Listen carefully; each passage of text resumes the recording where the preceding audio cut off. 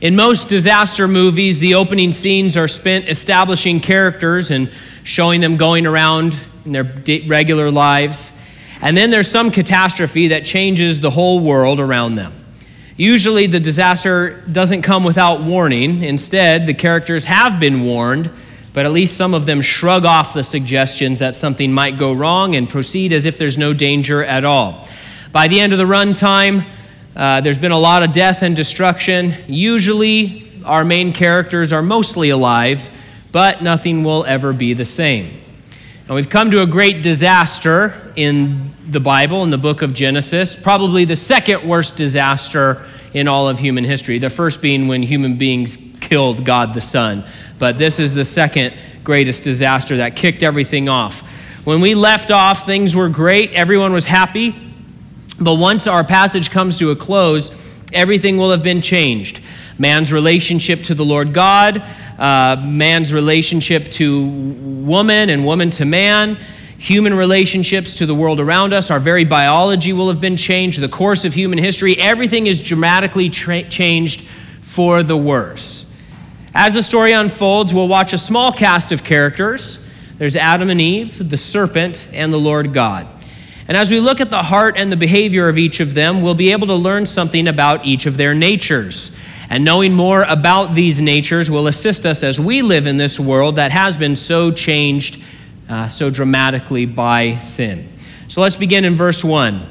Now the serpent was the most cunning of all the wild animals that the Lord God had made. He said to the woman, "Did God really say you can't eat from any tree in the garden?" Even if you weren't raised in the church, you probably associate this serpent with the devil. Why is that? It doesn't say that in Genesis. It's because we're told in Revelation chapter 12 and chapter 20 that the serpent of old who deceived the whole world is the devil. We're also told in Ezekiel chapter 28 that the devil was in the garden of God. At the same time, we see here that he is described as a wild animal. And so it would seem that this was a real animal being possessed by Satan so he could come and try to con Eve and deceive her about all of this stuff. And we would note in passing, just reading this plainly, Eve had no problem with a talking snake. And so we have to perhaps come to the conclusion that human beings were able to communicate with a common language with at least some of the animals. That seems likely, which I'm looking forward to because so many things are going to be put back to the Edenic state in the millennium, and I think it's altogether very possible that we'll be conversing with animals in the kingdom.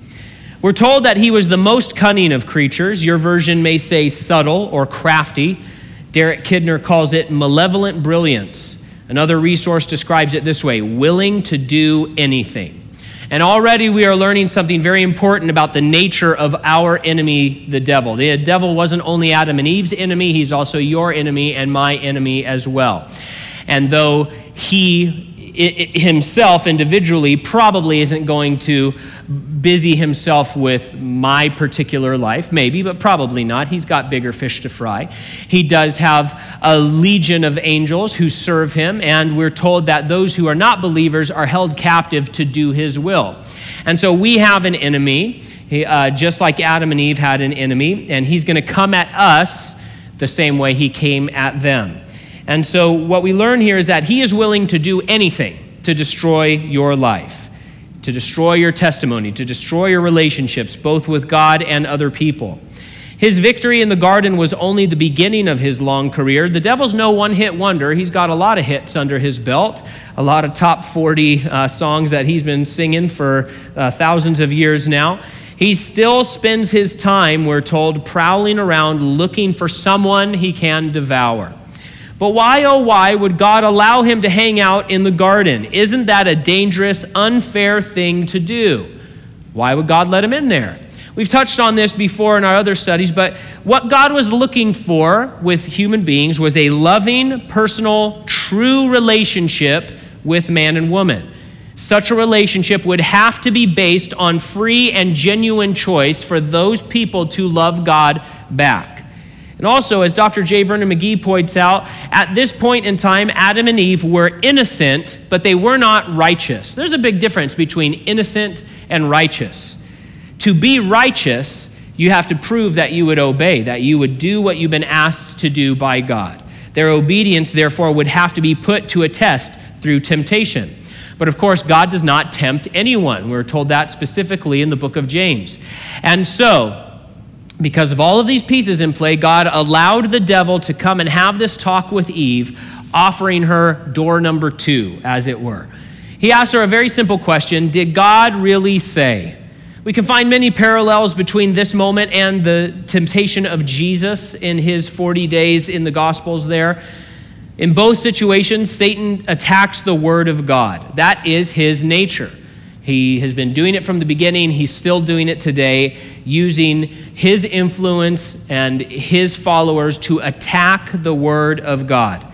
And what we'll find is that Eve's very first error is that she does not have a firm grasp on what God has actually said, and it makes a big difference. Listen, God's word matters, and what it says matters, and how it says it matters. God's word, the scriptures, are very specific, and it has been given to us so that we might be shielded and strengthened and know the difference between truth and lie. It's been given to us as it is, not so that we can reinterpret it according to our own culture or according to, changing human norms, but this is the word of God once for all delivered to mankind so that we can know the difference between truth and lie.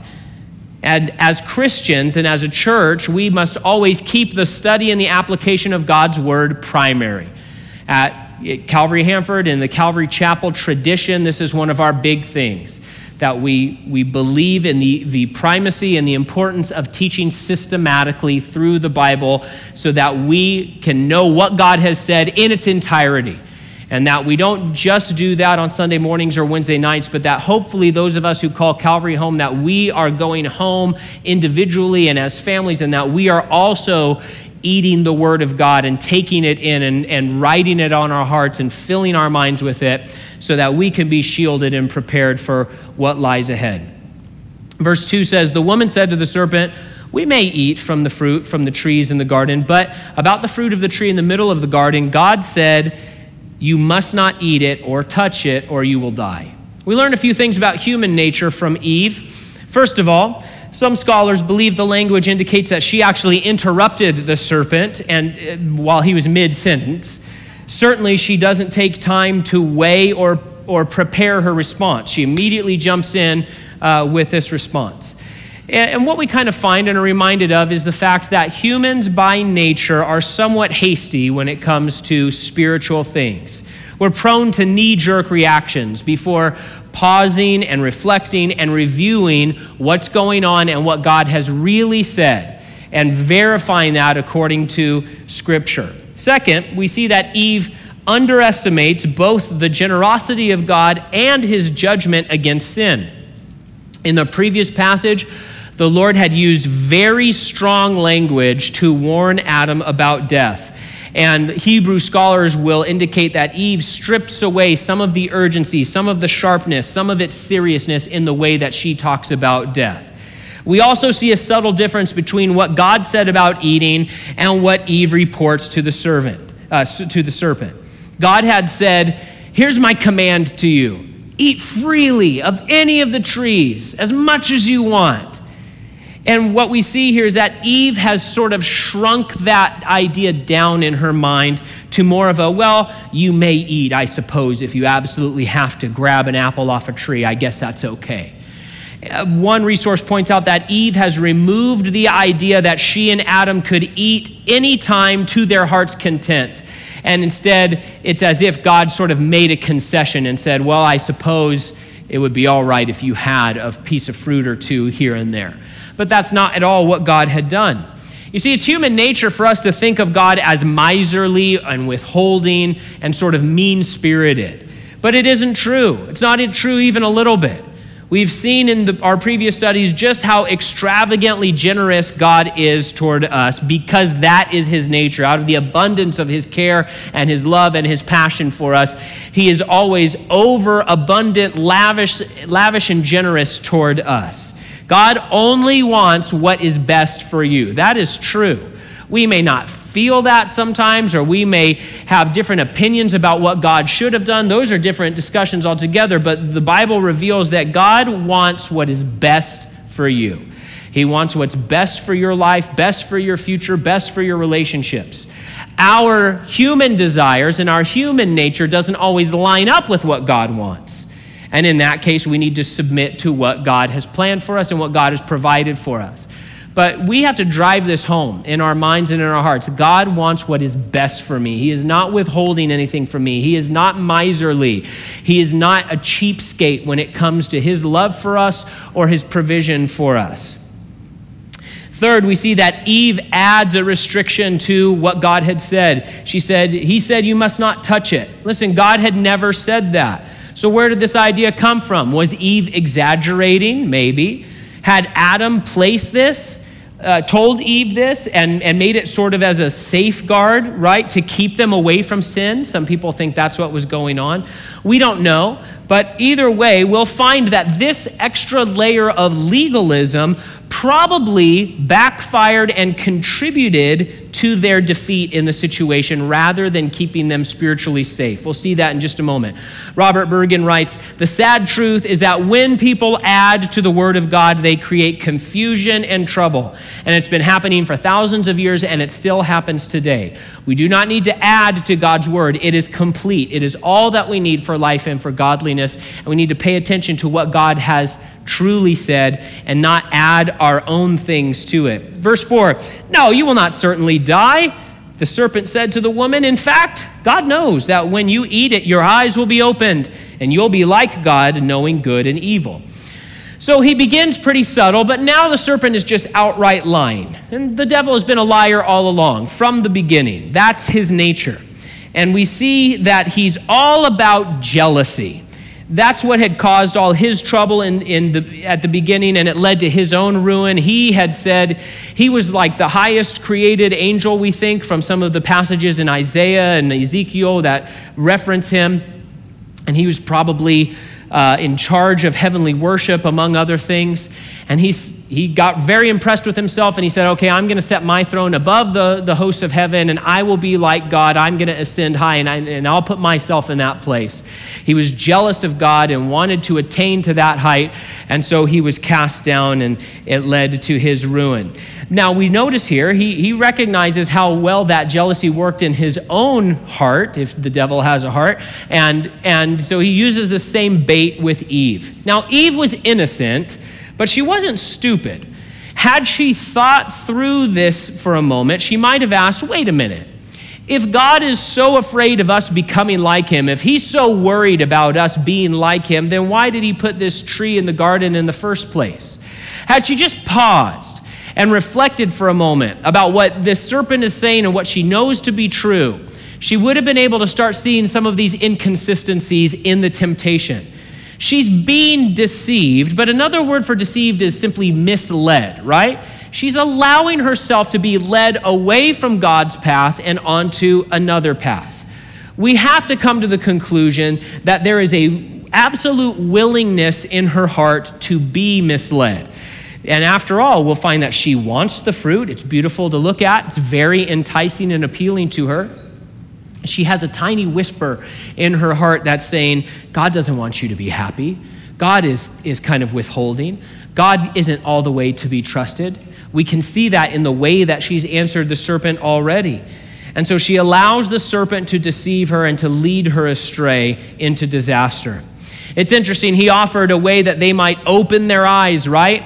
But let's remember what God had already said to Adam and Eve in their commission. Remember how he had invited them in chapter 1. He said, behold, look, in chapter 1. He said, come look and come and see all the stuff that I made for you and all the plans that I have for you. And it's going to be so great. We saw that excitement that God had as he revealed this creation that he had created specifically so that he might have a special interaction with human beings. And he said, behold, look.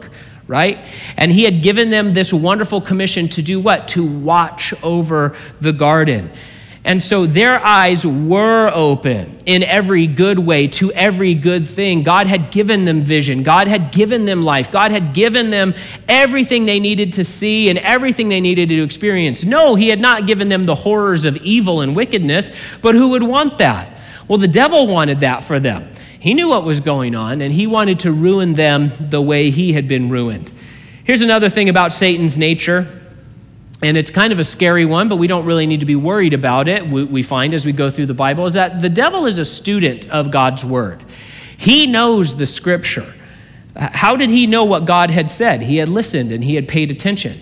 Look at his conversations with Jesus during the 40 days of the wilderness temptation in the Gospels. Satan knows the scripture.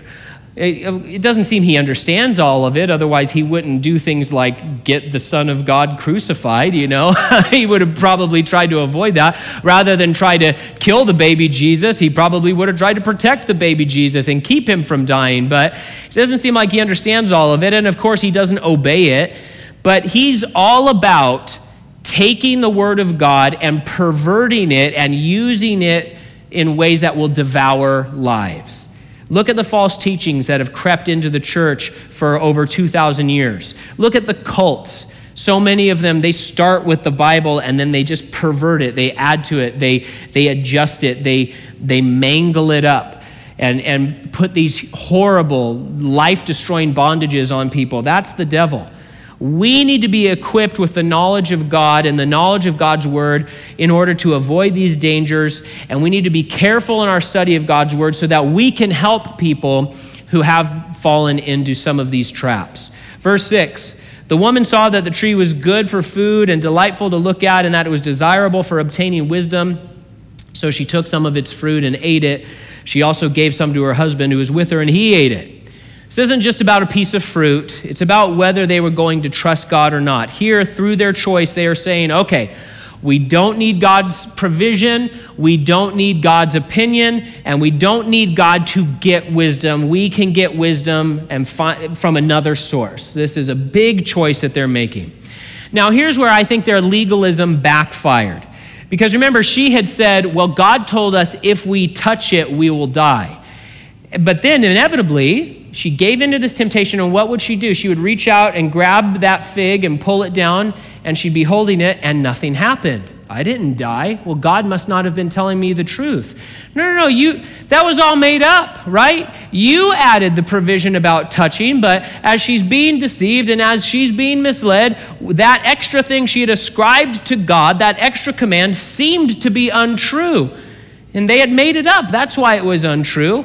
But in a sense, I think it would have emboldened them to, okay, take a bite. If it's not true about me touching it, well, why don't I take a bite? Maybe that wasn't true either. Now, we get a bombshell here. Adam was there by Eve's side the whole time. Why wasn't he protecting his wife? Why wasn't he intervening? We don't know. Actually, it's worse than that. It seems that maybe he was allowing his wife to be the guinea pig here. The royal food taster, as some of the commentators point out. And she's like, hey, I got this fruit. Yeah, why don't you try it? I want to see if you drop dead. They're together. She eats first, and he's like, okay, I guess I can eat it too because you're not dead. And so, man, this is just so sad. It reveals to us that part of our human nature that we are deeply selfish people. Both Adam and Eve are acting in deeply selfish ways. God had designed them to live in total harmony and mutual dependence in a beautiful way where they would complete one another and support one another and help one another. But now we see they have their own desires in mind, their own sort of self-importance in mind, and they're doing things at the expense of their spouse. And that's really sad. Verse 7. Then the eyes of both of them were opened, and they knew they were naked, so they sewed fig leaves together and made coverings for themselves. Seeing these crude cover-ups would have been silly if it weren't so tragic. Have you ever had a small child try to clean up a really big mess that they made? It's hilarious. And then you realize, oh no, that means I have to clean this up. As the kids are like, they have like the dirty laundry they're using to clean up the spilled milk, and everything is just getting worse and worse and worse, right? That's what's happening here. Adam and Eve felt the guilt of their sin, and immediately they tried to cover it. But notice what they did. They covered part of their bodies. They didn't cover their hearts. They couldn't do that. But this is human nature. We feel guilty for the sin inside. Why? Because God's moral law has been written on the heart of every human being. And so humans then go out and they create all sorts of arbitrary coverings in an effort to dress up their guilt and make it try to go away. All the human religion, all of the human effort, it is all just as worthless in reconciling a person to God as Adam and Eve putting a few leaves over their swimsuit areas.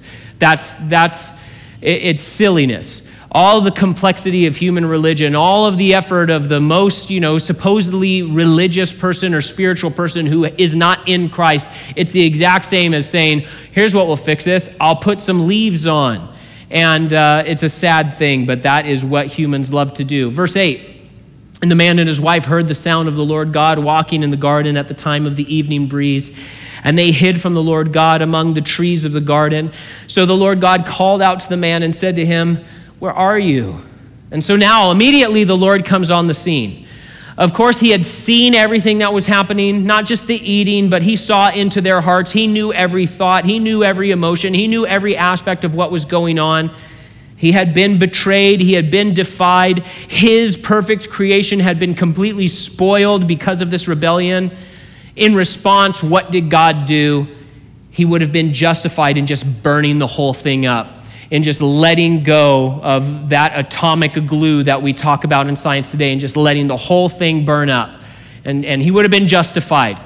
And he didn't do that. Instead, he immediately came down to be with his people, to intervene positively toward them. He seeks them out, calling out to them in kindness. Listen, God's nature is compassionate love, gentleness, and mercy. That's his nature, and he doesn't change. Yes, he must pour out wrath on sin, but his desire for human beings is always reconciliation and restoration. That's been his way from the beginning. We see it here. Why bother with this conversation with Adam and Eve and all? Why bother asking them questions he already knows the answers to? It's because he is acting in tenderness and giving them a chance to repent of what they've done. So let's see what they do. Verse 10. Adam said, I heard you in the garden and I was afraid because I was naked and so I hid. Notice, as God speaks with Adam and Eve, he'll give them all the space they need to say they're sorry, to fall on his mercy, to ask for forgiveness, but they won't. He's asking them questions he knows the answer to. He's hanging out there and in a sense, immediately forestalling the judgment that they deserve. He's trying to give them a chance to repent and ask for mercy and to ask for forgiveness, and they just won't. Instead, Adam says, I was afraid of you. Now, remember what the serpent had promised? He said, your eyes will be open. And in a sense, they were. They were open to wickedness. They were open to evil and to ruin. But what happened after they ate the fruit? Adam's in the dark suddenly. He doesn't know what is going to happen. He hears God has come down and he says, we weren't poisoned by the fruit in the sense that we dropped over dead, but maybe God is going to kill us because we've eaten this. I don't know what's going to happen. Let's hide from God. One commentator suggests that Adam thinks he's going to be executed by the Lord right now, and that's why he's afraid. Verse 11, and then he asked, who told you that you were naked? Did you eat from the tree that I commanded you not to eat from? And so look at the heart of God. He's so patient. He's so gracious. Adam hasn't repented, but God is trying to lead him there. He said, okay, what are you doing? I hid. I'm afraid from you. Okay. Did you do that thing that I didn't want you to do? Do you have anything you want to say? You parents understand this. Do you have anything you want to say about punching your brother in the face?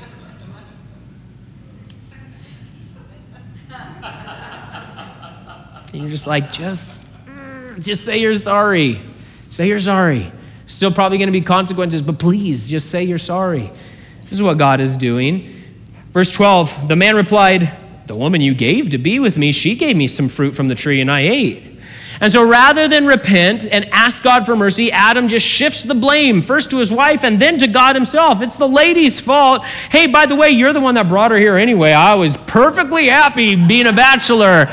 And then this lady came and ruined everything. That's effectively what he's saying. Our nature is to blame shift, to blame someone else, to blame God himself for the things that have gone wrong in the world, things that have gone wrong in our lives when we are the ones responsible. It's our nature to excuse ourselves and try to wriggle out of our own responsibility for sin. Verse 13, so the Lord God asked the woman, this is still amazing patience. He says, okay. You don't want to repent. You're being a jerk to your wife and to me, and you're not owning it. Okay, we'll still wait. Let's turn and talk to Eve for a minute. Hey, what have you done? He said to Eve. And the woman said, the serpent deceived me and I ate. And so Eve also tries to pass responsibility off to someone else. But we see God's nature here. He's not only patient and tender, he is also firm in the truth. Notice what he's emphasizing as he talks with them. What have you done? He doesn't say, what did your husband do? What did your wife do? What did the serpent do? He says, what did you do? Did you eat from the tree? What have you done? When we sin, it's not someone else's fault. It's not society's fault. It's not because you had no other choice. Your actions are your responsibility before God. Now, God wants to help you in that mess, but first you have to own it and admit it, that yes, I am a sinner, I have sinned before a holy God, and I need forgiveness. God's ready to forgive. He's ready to save. He's ready to deal with the destruction in your life and the mess that you've made, but you have to say, yes, I agree, Lord, that I did what you asked me not to do. Now come the consequences. Verse 14, so the Lord God said to the serpent, because you have done this, you are cursed more than any livestock and more than any wild animal. You will move on your belly and eat dust all the days of your life. I will put hostility between you and the woman and between your offspring and her offspring. He will strike your head and you will strike his heel. Immediately, we find that God's massive plan of redemption was put into motion. Why not just erase these two people or just kill them on the spot, and the serpent for that matter, and just start over again? That's not how God does things. This is, in my opinion, a subtle blow to the gap theory, because the idea was some stuff happened, it went bad, so God just erased everything. Well, why wouldn't he have done that just again? He doesn't. Because God loved Adam and Eve so much, he was unwilling to consign them to eternal damnation. He wanted to save them. He actually wanted to save these two people. And as the Bible reveals, there's only one way that a person can be saved, whether it's Adam or Eve or you or me. And that's for God himself to come to earth, put on flesh, live a perfect life, pay the penalty for our sin, and then give human beings the free choice whether we will accept him as substitute and savior or not accept it. That's the deal. And all of that takes an immense amount of time and effort and providence and all sorts of things. But in God's mind, Adam and Eve were worth all the trouble. And you know what? You are worth the trouble as well. And that neighbor who just won't do the right thing is worth the trouble as well. All of the people of this earth are worth the trouble, because God's not willing that any should perish, but that all should come to repentance. There weren't only consequences for Satan, of course. Humankind would have to lie in the beds they made, all of creation, in fact. Verse 16, God said to the woman, I will intensify your labor pains. You will bear children with painful effort. Your desire will be for your husband, yet he will rule over you. And he said to the man, because you listened to your wife and ate from the tree about which I commanded you, do not eat from it. The ground is cursed because of you, and you will eat from it by means of painful labor all the days of your life. It will produce thorns and thistles for you. And you will eat the plants of the field. You will eat bread by the sweat of your brow until you return to the ground, since you were taken from it. For you are dust, and you will return to dust. This isn't God being vindictive. This is simply what Adam brought into the world. The Net Bible translates God's curse in verse 17 this way, using idiomatic language from Hebrew. It says, cursed is the ground thanks to you. And man, that's a true statement. God had tried to warn them. He had provided every single thing they could possibly need or want for a perfectly fulfilled life, and instead they actively chose poison and death.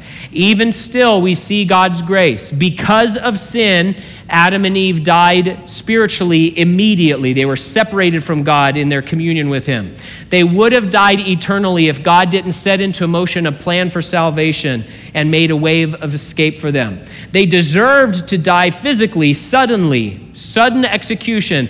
And yet God instead allowed them to live for hundreds and hundreds of years before they returned to the dust. And though they faced a now hostile environment, God's very next action was to help them be protected from the catastrophic world they instituted for themselves. Look at verse 20.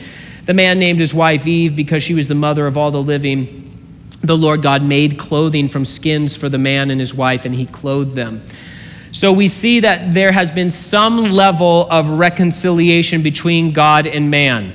Not to the level that they were before the fall, but what do we see here? We see that Adam believes God, and he's paying attention now to what God has said. That's why he chose this name for his wife. Okay, Eve is going to be the life giver. The Savior's coming from her. And so we see Adam orienting his thoughts and his actions to, okay, what has God said, and now how can I align my life with that? And we see that then immediately after that, God brings his people in close, and he says, okay, that's done. Now let's take these stupid leaves off. This is dumb, you guys. Take the leaves off. These do nothing. These aren't going to help you, and I'm going to give you better clothes that actually fit properly, ones that will help you stay warm and protected. These aren't going to hinder you. Of course, for these clothes, an animal had to die. And so God was establishing from the beginning the truth of how atonement, how covering for sin is accomplished. It is accomplished one way, through the death of a substitute. And so we assume that this animal was a lamb. We can't know for sure, but it seems to make sense. Verse 22, the Lord God said, since the man has become like one of us, knowing good and evil, he must not reach out and take from the tree of life, eat, and live forever. So the Lord God sent him away from the Garden of Eden to work the ground from which he was taken. He drove the man out and stationed cherubim and the flaming whirling sword east of the Garden of Eden to guard the way to the tree of life. This is actually another act of God's grace on God's part. For them to eat of the tree of life in this condition would trap them forever in an unredeemed state. And the Lord doesn't want that. He says, hey, I don't want these people to stay stuck in the state that they're in. I want to redeem them and reconcile them. And to do that, they're going to have to go through death so that they can ultimately be forever with me because of the work I will accomplish through my Son, the Savior. And so the Lord drives them out of the garden, and he stations these fearsome angels there to block them from re-entering. Cherubim, by the way, are not little fat babies, not even a little bit. Cherubim, they're super gross when we see descriptions of them in the Bible. Gross isn't a good word. They're freaky looking. Anytime they're described in the Bible, they would look to us or to, people like Ezekiel who saw them. They look like part human, part animal. They usually have wings. They usually have 2 or 4 faces. Some of them are animal, some of them are human. So they're unpleasant when we see them imaged in the Bible, and they are super fierce and have a lot of power. So in this text, we see our enemy's nature is to lie and to ruin and to attack God's word and to be on the prowl for human beings. He's still the same. Satan's nature doesn't change. God's nature is to come with grace and compassion and to intervene in our lives and to busy himself reaching out with love and grace towards humanity, even though we are absolutely guilty of rebellion. We are even more guilty of rebellion than Adam and Eve were, in a sense. And God does not change. We see the tenderness and the care and the compassion that he had for Adam and Eve. He has that same level of love and compassion and personal tenderness for you and for me. Our nature is to focus on wrong things and to stray from God and then try to avoid personal responsibility and to put barriers between us and God and to throw our, other humans around us under the bus. So that's our nature. Now, of the characters, God, the serpent, and the humans, only one of those, only the humans get to have a new nature. God doesn't change. He's the same yesterday, today, and forever. Satan doesn't change. He's not going to one day realize, I really shouldn't do that. I'm sorry. He's the same. We, on the other hand, if we become Christians, what happens? We are given a new nature. We are made into new creations. And so when we are tempted, because this passage is also a passage about temptation and what to do about it, because temptation still happens. It wasn't only for Adam and Eve. So when we're tempted, is it hopeless? It was hopeless for Adam and Eve. No, not at all. As Christians, we're given a new nature provided by God like a garment to help us navigate this world with all of its pressures and temptations. Paul tells us as Christians, both in the book of Ephesians and Colossians, he says, put on your new nature. Put on that clothing that God has provided. And he says, do so that we can be like God and so we can be renewed according to the image of our Creator. And so temptation is still going to come into your life, and that's okay. The devil's not done doing his nasty work. When temptation comes, we can learn from this scene about how to overcome. First, always remember that God is not withholding any good thing from you, nor does he tempt you to sin. Our enemy is doing that. And when the enemy does that, he is lying. He may have arguments and shiny bait, but it is a lie because he is a liar, and we have to tell ourselves that. One quick example. Today, some secular psychologists and marriage counselors suggest that having an open marriage where you go out and explore romantic liaisons with people who aren't your spouse will actually help your marriage.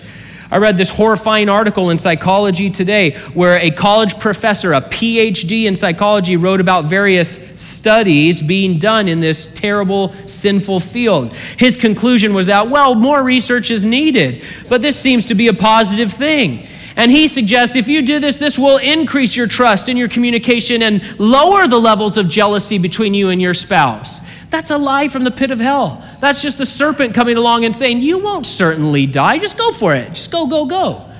And so it's a lie. God's not withholding anything from you by saying like, hey, be faithful to your spouse. He's not doing that at all. Now, here's what Adam and Eve should have remembered as we close. First, that God is good and only wants what's good for you. Second, that they had power over the serpent. He was under their dominion. They were the boss of this serpent in this interaction.